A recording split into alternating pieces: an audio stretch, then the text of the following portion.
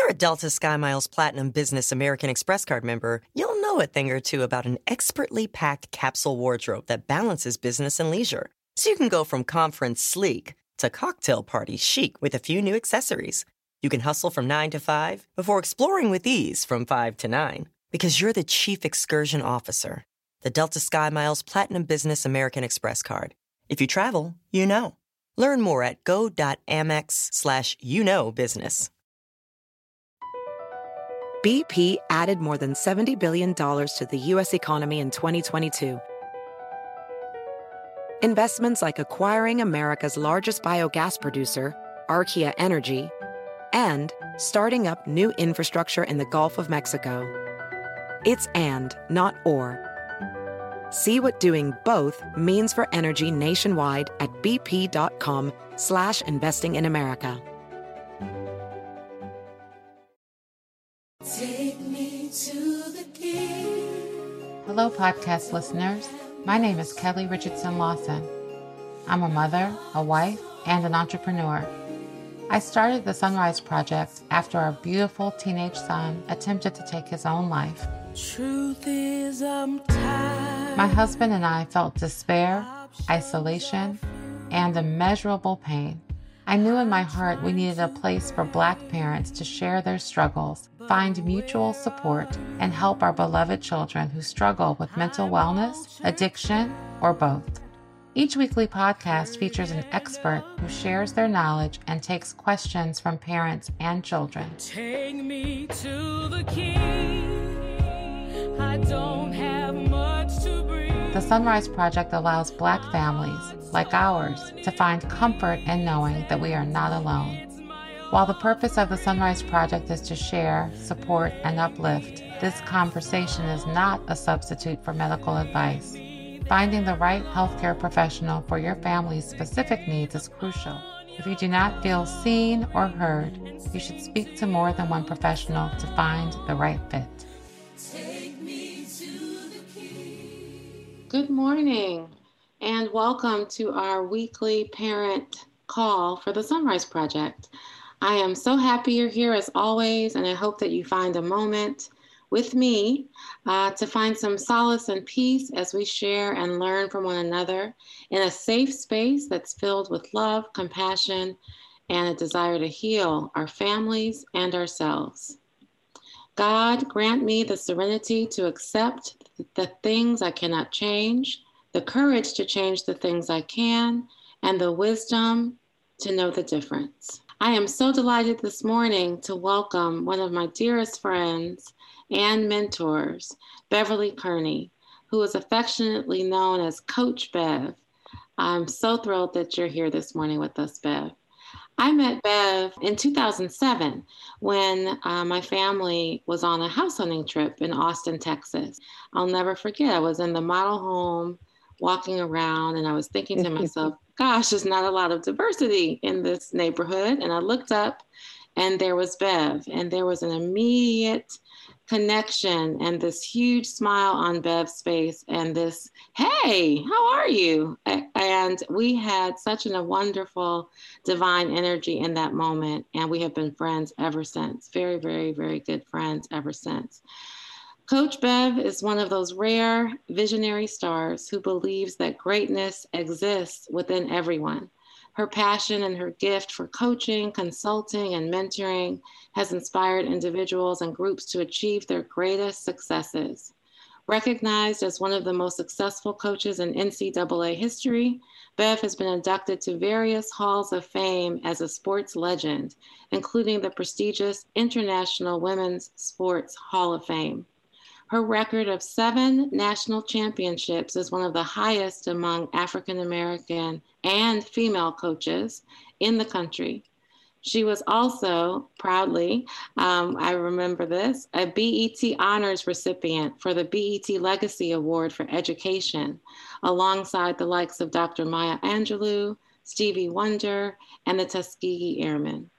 She was also honored with a Lifetime Achievement Award from Auburn University, making it only the second time in history that a woman has received that award and the first African American in history to receive that award. Women's Day magazine has named her as one of the 50 women on a mission, along with such notables as Michelle Obama, Hillary Clinton, and Angelina Jolie.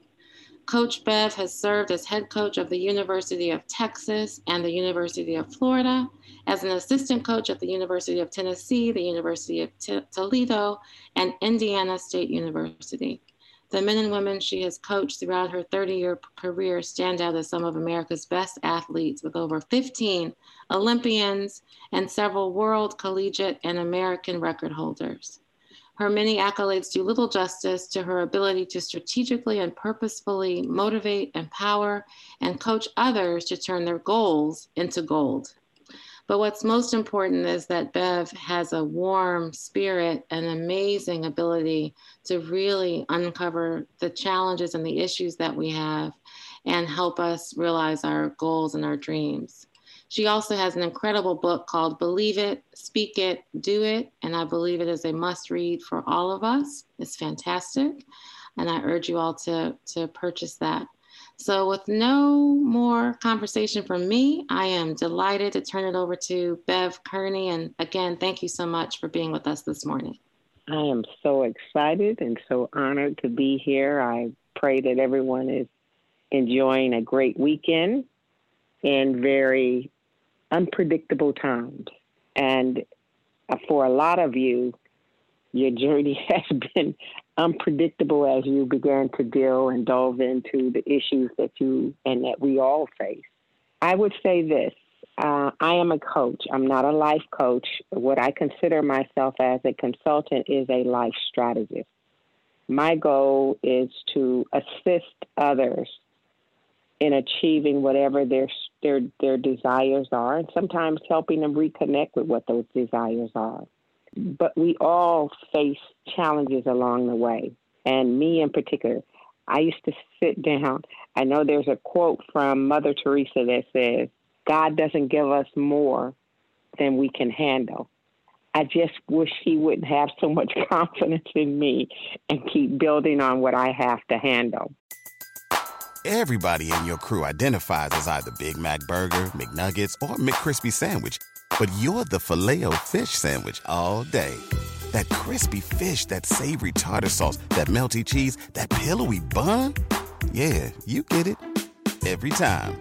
And if you love the Filet-O-Fish, right now you can catch two of the classics you love for just $6. Limited time only. Price and participation may vary. Cannot be combined with any other offer. Single item at regular price. Ba-da-ba-ba-ba. So with that being said, I've experienced a vast array of challenges throughout my journey. And at the end of it, which is what is in my book, at the end of every challenge or within every challenge, more than likely, I found a lesson or a blessing or both. Now, I used to sit down and I had a good talk with God, and he's not listening yet. And I told God, I said, God, listen, I ain't got to always take the most difficult route. If you would just give me an easier way and tell me the answer, I promise I'll do it.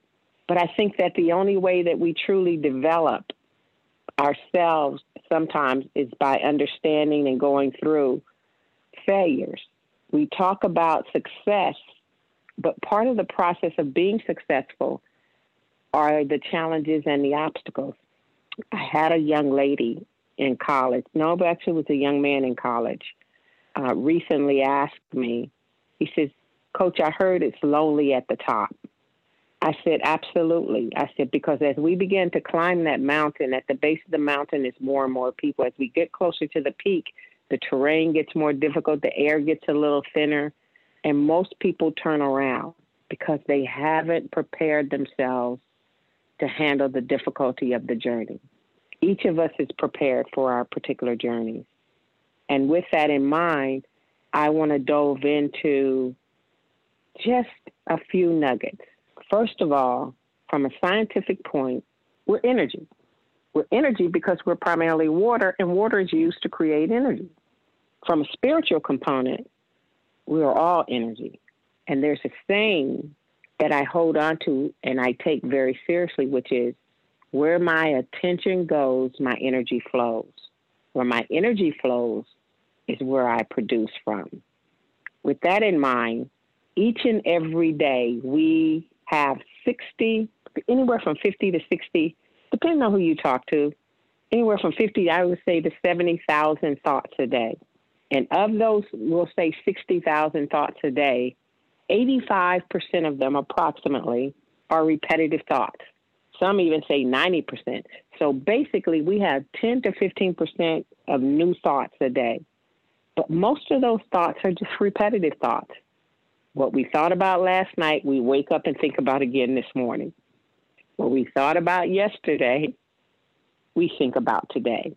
So it's imperative not that we control our thoughts, but that we truly begin to manage them. Now, of those 80 to 90% of repetitive thoughts, it is said that about 80 to 90% of those thoughts are negative. If we can begin to shift how we view life, we can begin to shift our outcomes. I'll give you a for instance. My daughter, who I adopted after a serious car accident where her mother was killed, and I was left paralyzed and told I would not live again. But before I get to that, I was told while I was in the hospital that, one, they didn't think I would live. The thought never crossed my mind. Even if I lived, I would never walk again. And I was given approximately a 80% to 90% chance of never being able to walk again. And I remember being in rehab. I had gone from 140 pounds down to 90. And there was another lady in there. And she said to me, "Are you going to walk again?" I said, "Absolutely." And she said, "What did they say?" I said, "I don't know. Who are they? What did the doctors tell you?" And I said that I would have a 10% to 20% chance of ever walking again. And I said, and I'm taking the 10 and the 20. I said, "What about you?" She said, "Well, they said I had a great chance of walking again, but I don't know." And instinctively in that moment, I said something that I didn't know whether to regret or whether it was just this. I said, "Then you might want to get used to being in the wheelchair, because ultimately you determine whether you get out of it or not." And in my lifetime, this is how I live my life. They could have told me I had a 1% chance of ever walking again, and I would have taken the 1% chance of walking. Why? Because I would rather run the risk of not walking again and being disappointed than to live a life knowing that I never took the chance. And so as I moved into life in my new circumstances, of course, I beat the odds and I'm walking. But most importantly, it was the lesson of that moment. Because at one point, I'd had 2 major surgeries and they told me I had to give a third. And I was like, "God, I'm done. I can't do another one. I can't go through that again." And I remember they rolled me down into the basement for testing. And there was nobody there, and they left me out in the hallway while the tech got the room prepared. And as I was sitting there and tears were rolling down my eyes, and I said, "Why have I been forsaken? Why am I having to go through this?" And it came to me very clearly. Do you want to walk again? Absolutely. What are you willing to go through to get to what you so desire? And I said, anything. And then this is the path that's been chosen for you. And so by the time I got into the tech room, I was laughing and joking. And for the rest of my journey, I found humor and love, and everything became so much easier. So fast forward, as my daughter went through all of these challenges of having lost her mother at a young age, and there is some depression that runs into her genes, she began to be off kilter. And she began to, in my mind, contemplate suicide. But I began in my mind to feel that I was being held hostage because I was afraid to correct. I was afraid to live. I was afraid to live alone. And finally, I said to her, when she was about 14 years old, I said, "You got a choice. If you're going to live in this house, either you go to counseling or we'll have to find other arrangements, because I don't want to be held emotionally hostage. I said, so either we have to get help to get you some balance, because I can't live like this. And she finally said to me, she says, I need help. So we got her in counseling, and it's been a journey. She's the sweetest person outside the house, and sometimes in the house she was the meanest. And the up and down began to happen. And finally I said to myself, as I, because I'm a studier of life, always have been. I've studied everything from military to spiritual, different religions. I wanted to know, how can I be of benefit to people throughout my journey? And I ran across this thing while I was in the hospital called the law of attraction. And I began to understand that law, and I began to study that law. And it wasn't the secret. It was so much deeper, and it was so much more empowering, because at some point when she was about 16 or 17, I decided that no matter how unhappy she was, I would no longer be unhappy. I would no longer give the power of my happiness to someone else. And thus, I became a mirror to her as opposed to her become a controller of me. Meaning that I have a choice. And I'll say it like this. Each of us is given this powerful little small entity, and I have it in my hand right now. What I use, you can put your palm out, and I have a little crystal. It's all ragged but it's a crystal. It's very small. And I put it in the palm of my hand whenever I'm challenged. And I said, I get to decide what to do with this crystal today. I get to decide to do with this stone today. I can either put it in my shoe, or I can toss it into the pond of possibilities of life and allow the ripple effects to keep producing. The easiest thing for me to do was to put it in my shoe. I could always see what she was doing that was bothering me. I could always see what she was doing that was destructive to her.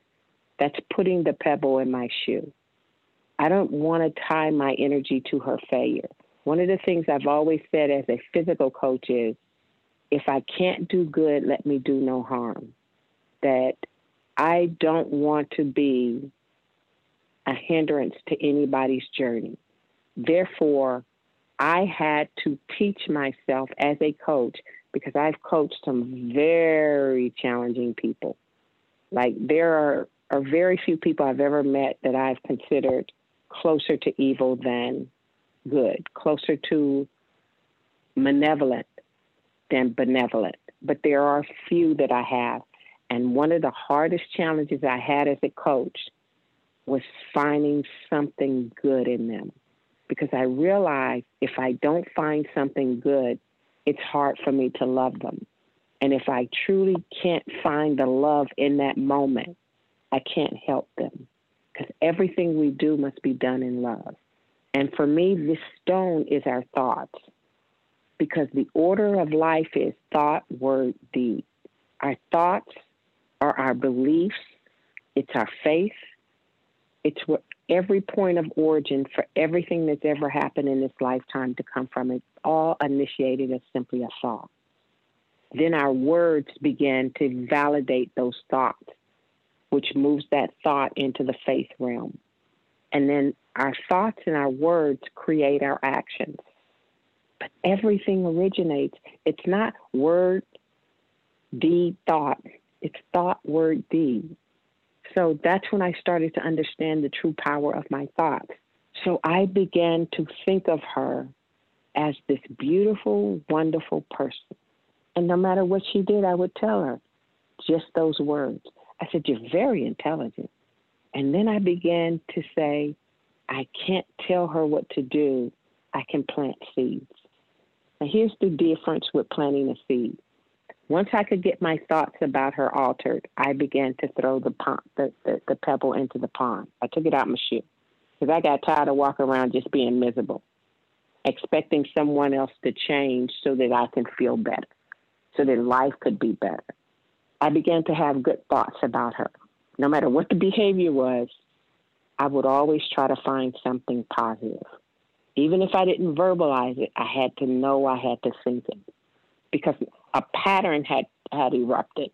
An unknowing pattern, an expected pattern, which is they do something terrible. I think how bad that is. And why are you doing this? And so I had to change that. I had to hold the course on my thoughts because that's the only thing I could control. And as I began to have these positive thoughts, it took a while, but gradually I was able to plant seeds. Now, granted, when you plant a seed in a person, we can't plant with expectations. If I say this, then they gonna understand. Because now we're not just planting seeds, we're trying to control when and how they grow. We're not allowing of nature and God to harvest that seed. I know that if I plant an apple seed, I'm going to get apple trees. I know if I plant good thoughts and good words, and I know if I can mimic the very behavior that is going to be most beneficial to someone else's journey, I know I've planted that great seed. But I've got to be allowing of the universe and that person's commitment with that universe, because everyone has a different commitment and a different timeline, that eventually it would grow. I'll put that in athletic terms. In athletic terms, that means I can teach you what it takes to be great. I can believe in you. And some people will pick that up, and in 1 year, they're national champions. I had one girl that never did anything for 3 years. And people kept saying, why do you keep pouring into them? I said, because whether she achieves anything or not, I have to look myself in the mirror and decide if I was a part of her success or if I gave in to her desire to fail. So one day I told her, she said to me, she said, Coach, I just am not that good, and I don't know why you can't see it. And I finally said to her, I said, listen, I'm accepting of the fact that you decided to fail, but I would fail you if I believed anything other than your truth, which is you're extremely talented. And whether you ever do it or not, it doesn't take that away that you are. And within her senior year, she went undefeated, got a contract, and then went on in life to be very successful. We don't know when that moment is for someone else. All we are and have the authority to do is to have as positive a thought as we can about ourselves and the individuals around us. Always try to see the good, because there is good. And faith is seeing what isn't there yet. That's faith. We may not see it right away, but I know every day that I contributed something positive to her journey. And eventually, she began to mimic the behavior. She's doing really well right now. I wish I could tell you she didn't smoke weed, but she doesn't smoke it recreational anymore. She isn't consumed by it. She's taking classes online, and occasionally she'll drop the course, and I'll want to say, well, you ain't going to never graduate. You keep dropping courses. She'll always tell me what she don't like, because they've become experts at what they don't like in everything and everybody else. And I have to keep telling myself, don't participate, because I really be sometimes we want to say, but I don't like your attitude, but I can't. And I said, and I will tell her about someone else or something else what I need her to know, because a lot of times what we see in others is what we possess in ourselves. Everybody in your crew identifies as either Big Mac Burger, McNuggets, or McCrispy Sandwich, but you're the Filet-O-Fish Sandwich all day. That crispy fish, that savory tartar sauce, that melty cheese, that pillowy bun. Yeah, you get it. Every time. And if you love the Filet-O-Fish, right now you can catch two of the classics you love for just $6. Limited time only. Price and participation may vary. Cannot be combined with any other offer. Single item at regular price. Ba-da-ba-ba-ba. And so I plant seeds in every circumstances, in every situation, in every opportunity I can. And then I had to learn to walk away from the seed, because I was one of those original idiots that would sit there and wait and say, okay, it's getting ready to, it's about to change. It's about to get better. No, I finally had to decide that my only job is to continue to love and to plant seeds and to be an example of the love and the joy that life has to offer. So I don't know what your individual stories and your individual journeys are, but I do know one thing, and I know this, not I think it, not that I just feel it, but I know this, is that each of us wakes up with pebbles. And with each individual pebbles, we get to decide what we do with that experience in life and that moment in life. And we can decide to be the pebble in the shoe on a long hike, or we can decide to be the pebble that creates the positive ripples in life. And even when the ripples above the surface, we can't see anymore, we have to have faith that as that pebble drops to the bottom of the water, it continues to vibrate underneath the water and create. And with that, they said that there's this one saying that says, with power comes great responsibility. The power of our thoughts, I had to take responsibility for them. If I don't like my outcome, I had to then begin to really challenge myself to examine what my thought processes are, what created my words, what created my actions. And therefore, I've always had control of my outcome, which means I've never blamed anyone. I've always taken ownership. I don't even blame myself because mistakes are to be corrected. If I don't like a thought, I can change it. If a negative thought comes up, I get to decide whether to entertain it. There's that thing where you don't get to decide who knocks on your door, but you sure get to decide whether you let them in the house. So I had to make a decision. And sometimes I will go back to my old ways and I will entertain the heck out of a thought. I will create all kind of scenarios in my head until I don't like it anymore. And then I'll say enough, because it doesn't make me feel good and it doesn't benefit anyone else. And the one thing, as I said, that I have determined to be is I want to be, if I can't enhance a journey, I definitely don't want to hurt it. And we think of hurting someone else's journey as simply what we do or what we say by our words. But what we do and what we say originates from one point of origin, which is the thought. Once I improve and focus on managing my thoughts, I don't have to worry so much about my words and actions.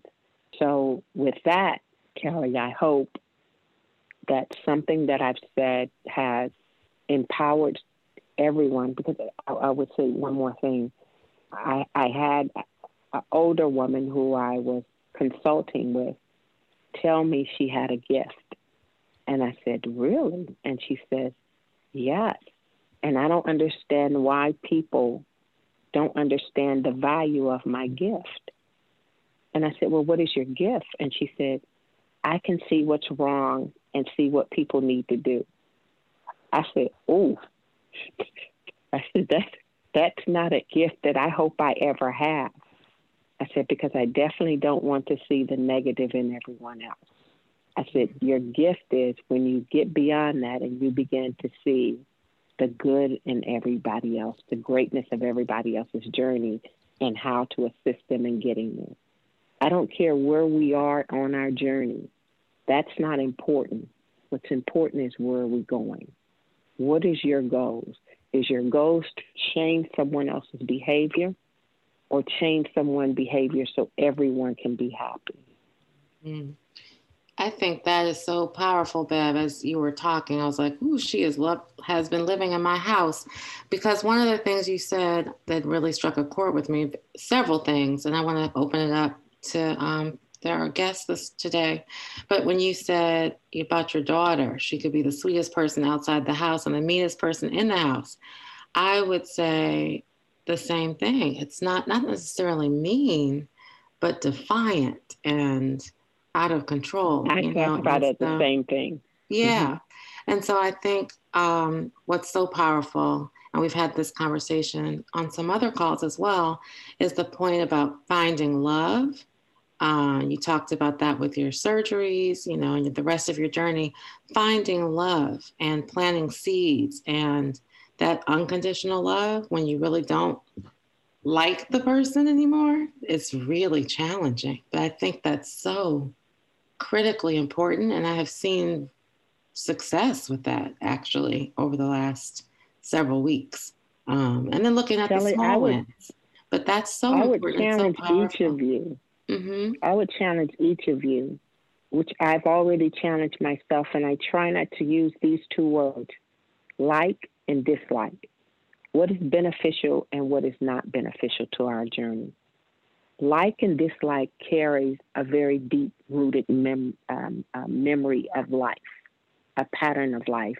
We grew up with like and dislike, and sometimes those things apply to us, so it has a very depth of meaning that it's harder to overcome. Is this beneficial? Is it not? And just choose to do what is beneficial to your journey. And what is beneficial is whatever benefits your vision. If getting mad at a behavior creates the negative energy you don't want, then you've got to begin to stop being mad about the behavior, because we give our power away when we give other people the power to decide for us. And they began to manipulate us because they know how to. The hardest part was stop reacting. Yes. Stop convincing.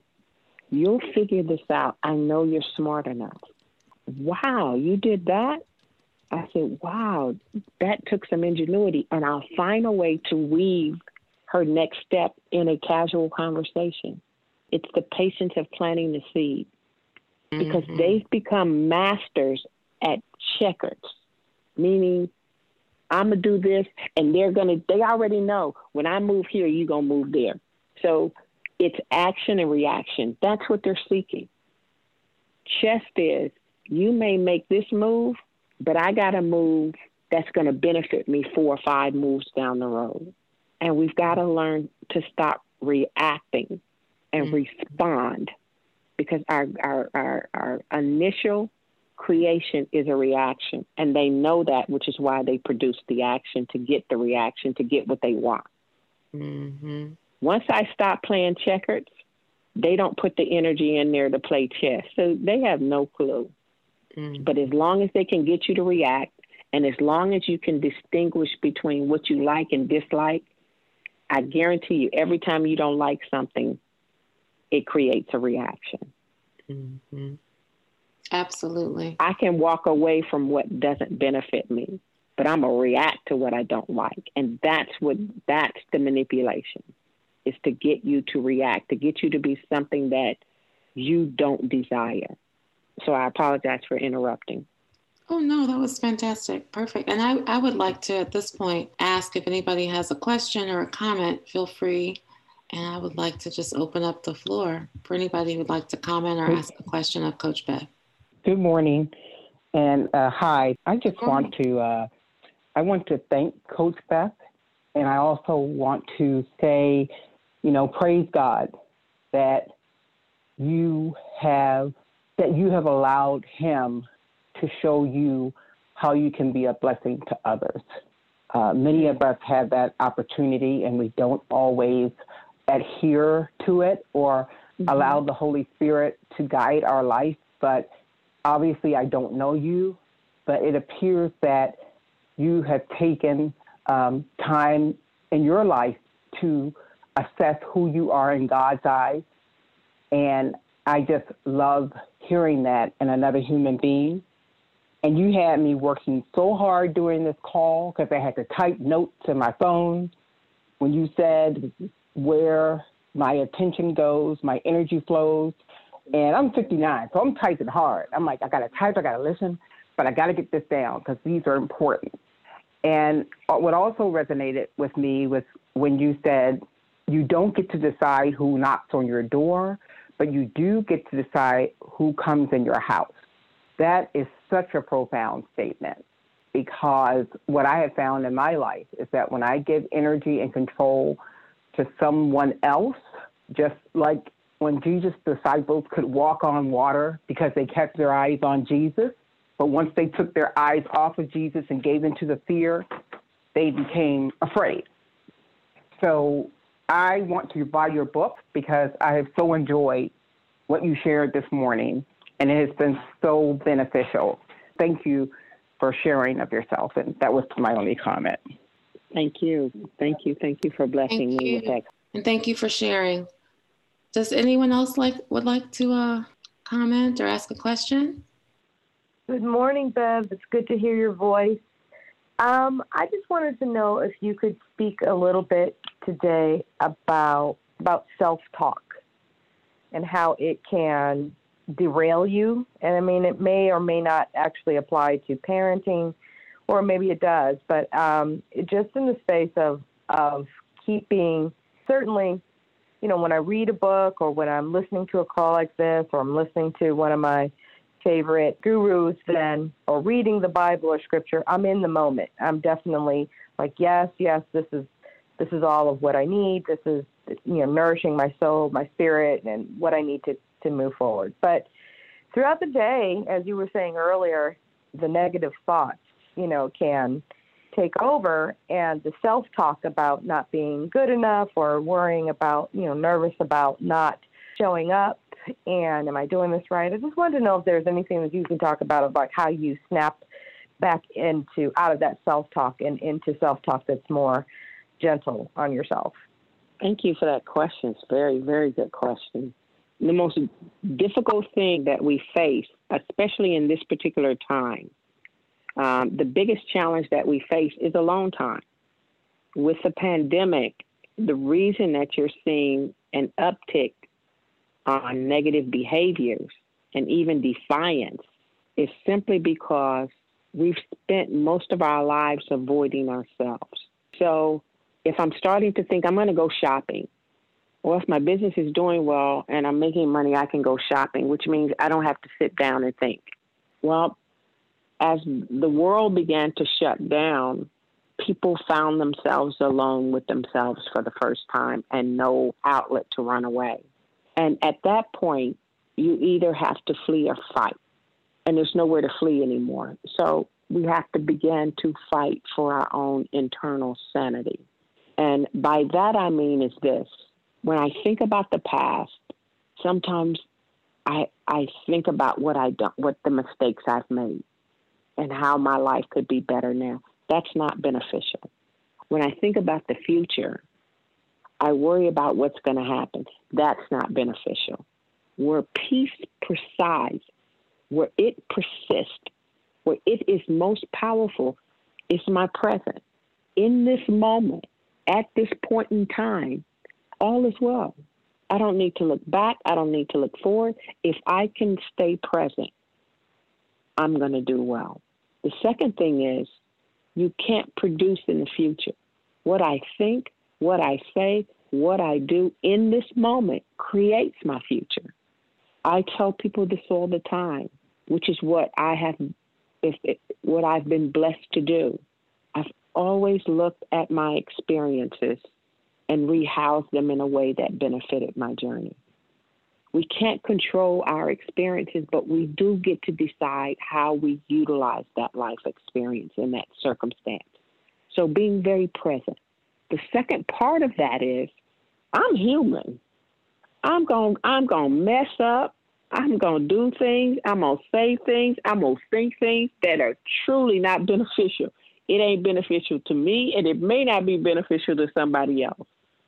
But what that God thing does, it allows us to feel it and say, oh, this ain't good. And at that point, I get to decide. We are hardest on ourselves because in the past, every time we make a mistake, somebody chastises us. So we've begun to chastise others for mistake. And most importantly, the people that we are most brutal on is ourselves. I used to tell people that I consult with is, please leave my friend alone. She's a good person. He's a good guy. And they said, what do you mean? I said, you are bothering you and beating you up, and I don't like it. So we must begin to lovingly self-correct, meaning that, oops, my bad. And see, that's the benefit of God, is that when we think of it we're the only species who continues to punish ourselves for bad thoughts or bad or bad actions, everything else that moves on this earth moves on. They don't sit around and have conversations about what you did or what you thought and how that impacted us. They simply, they just move forward. I watched 2 ducks in a pond get in a fight. It was the funniest fight ever. And then after a few minutes of uncomfortable fighting, they moved on. And I sat there and watched those ducks float harmoniously in the water.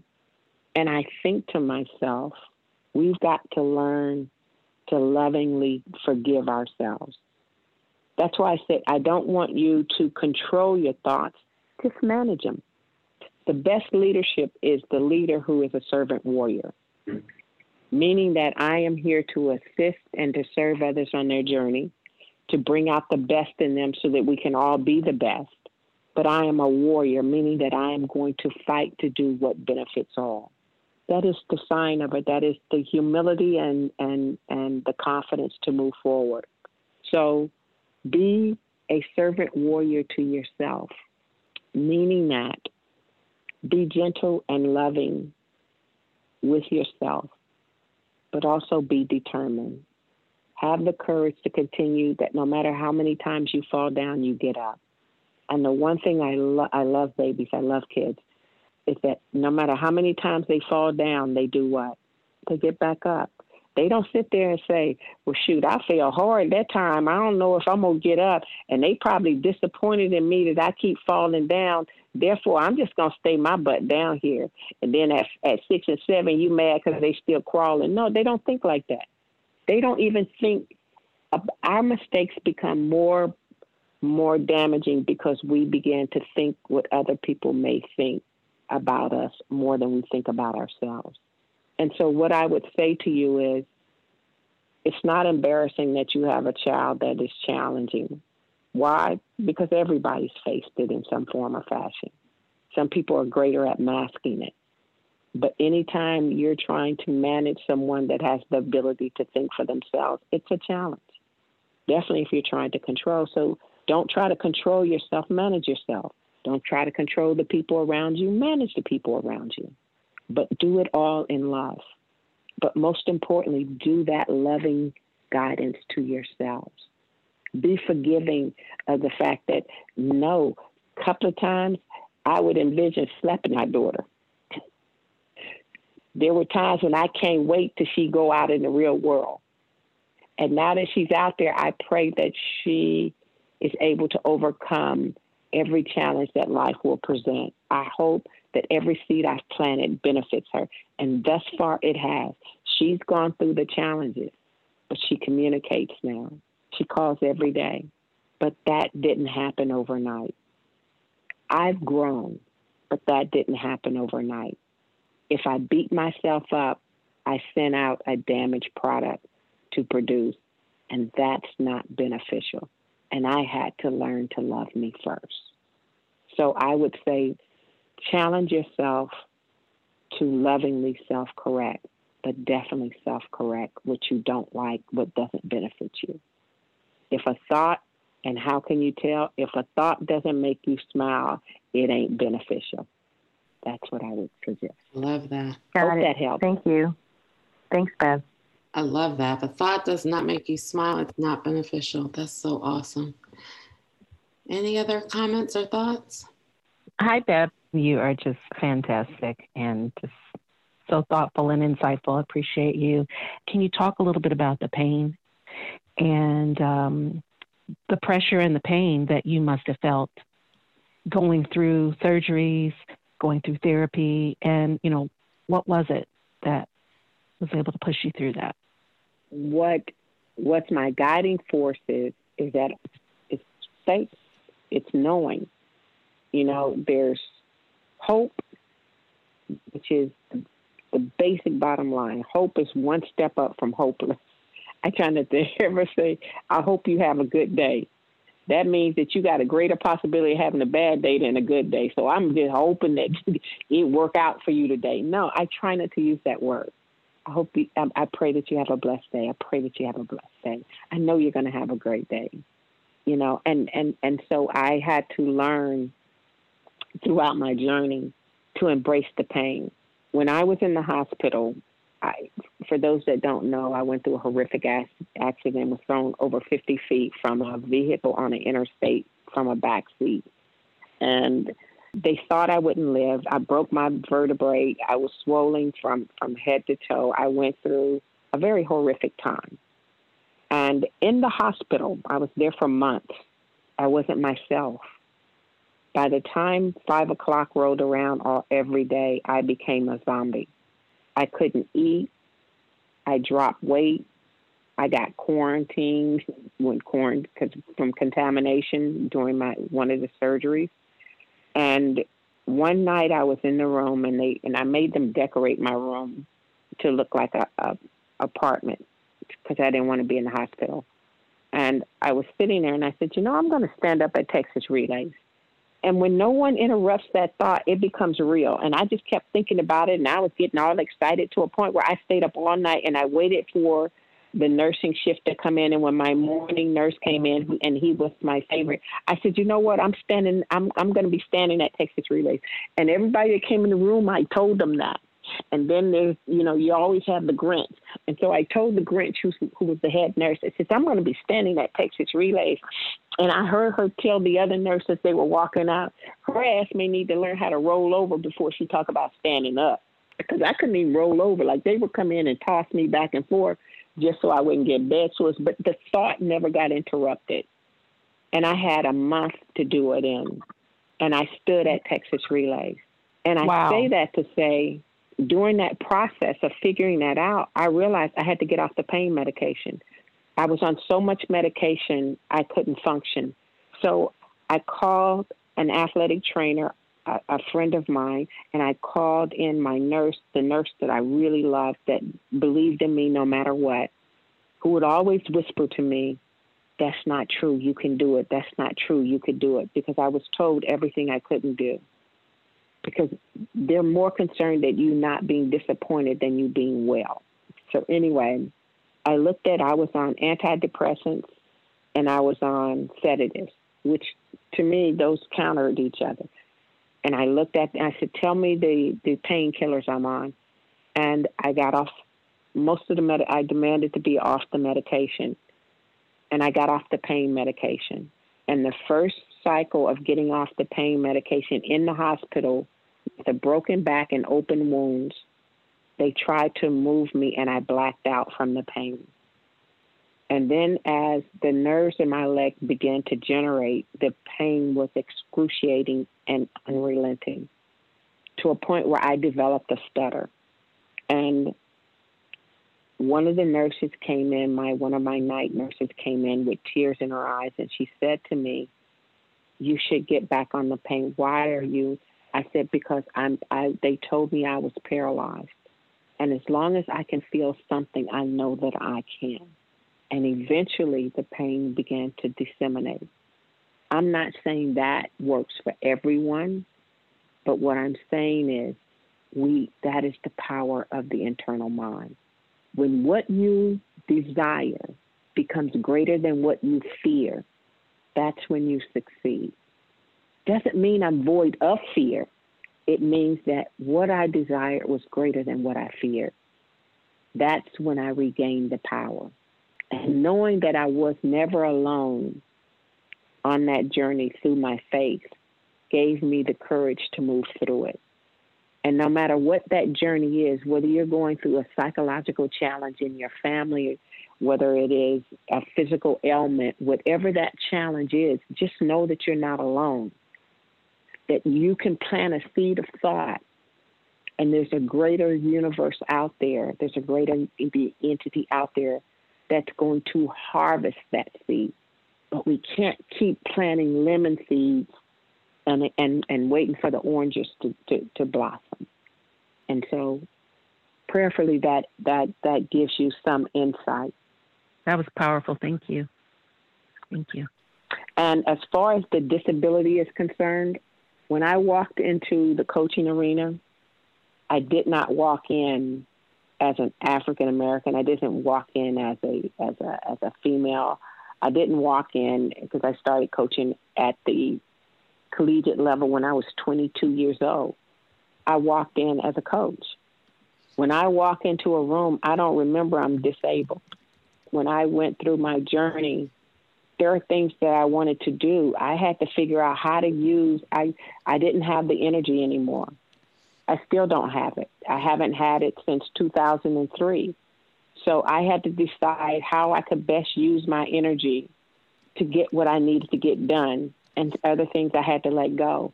My sister, who was able-bodied, who took care of me when I first got out of the hospital, now she's from Mississippi, y'all, and she goes out in the garage and she drinks every day when she's done with me. So she got some, so that tells you who my sister is.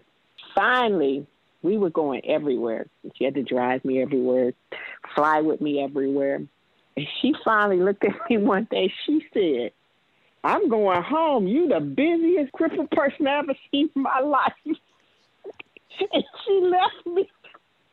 She said, "I can't keep up with you."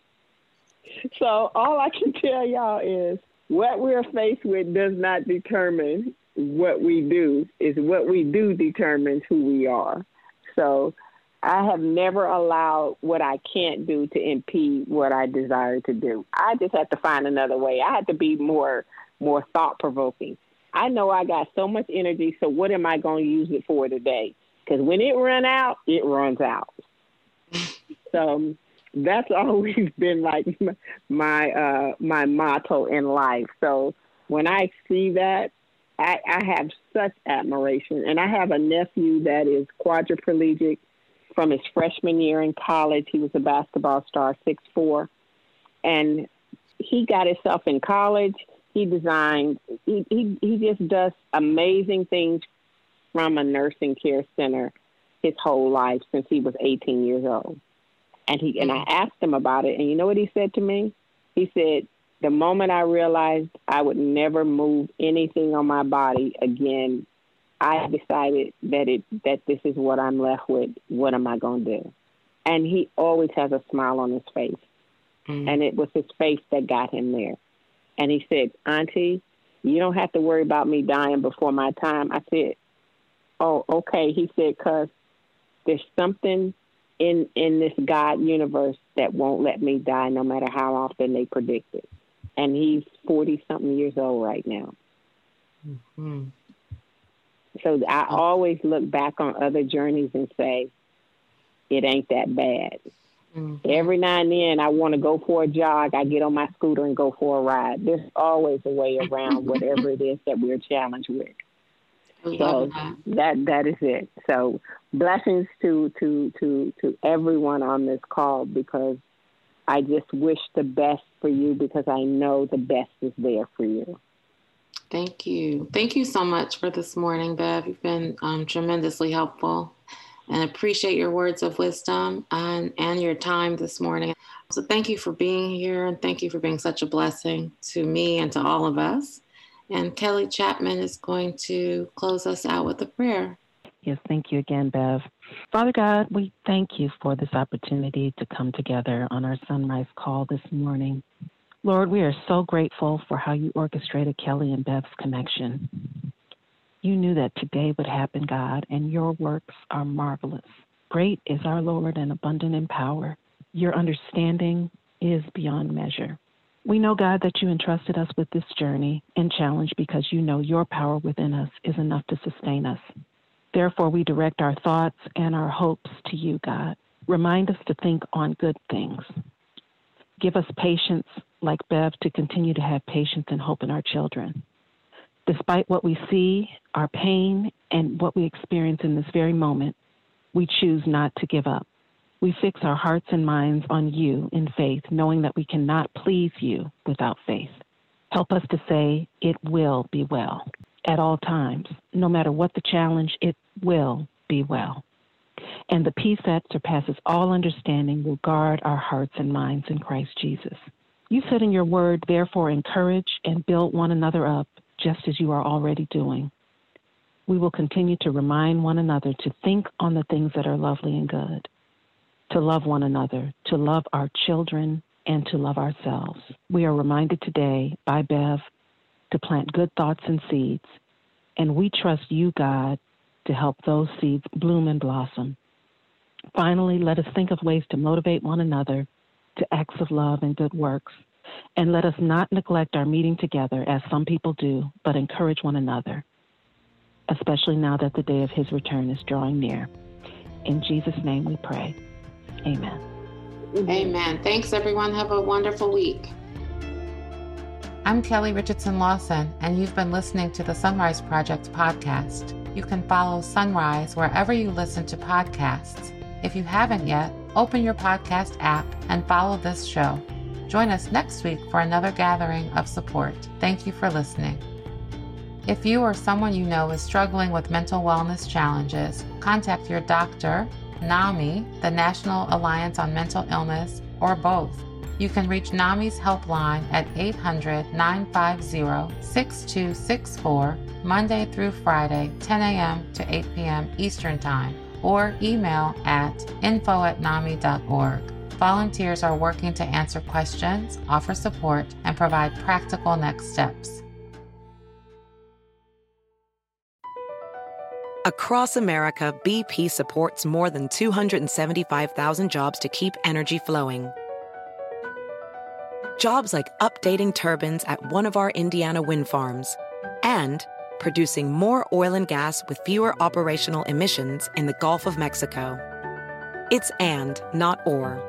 See what doing both means for energy nationwide at bp.com/investing in America. Everybody in your crew identifies as either Big Mac Burger, McNuggets, or McCrispy Sandwich. But you're the Filet-O-Fish Sandwich all day. That crispy fish, that savory tartar sauce, that melty cheese, that pillowy bun. Yeah, you get it. Every time. And if you love the Filet-O-Fish, right now you can catch two of the classics you love for just $6. Limited time only. Price and participation may vary. Cannot be combined with any other offer. Single item at regular price. Ba-da-ba-ba-ba.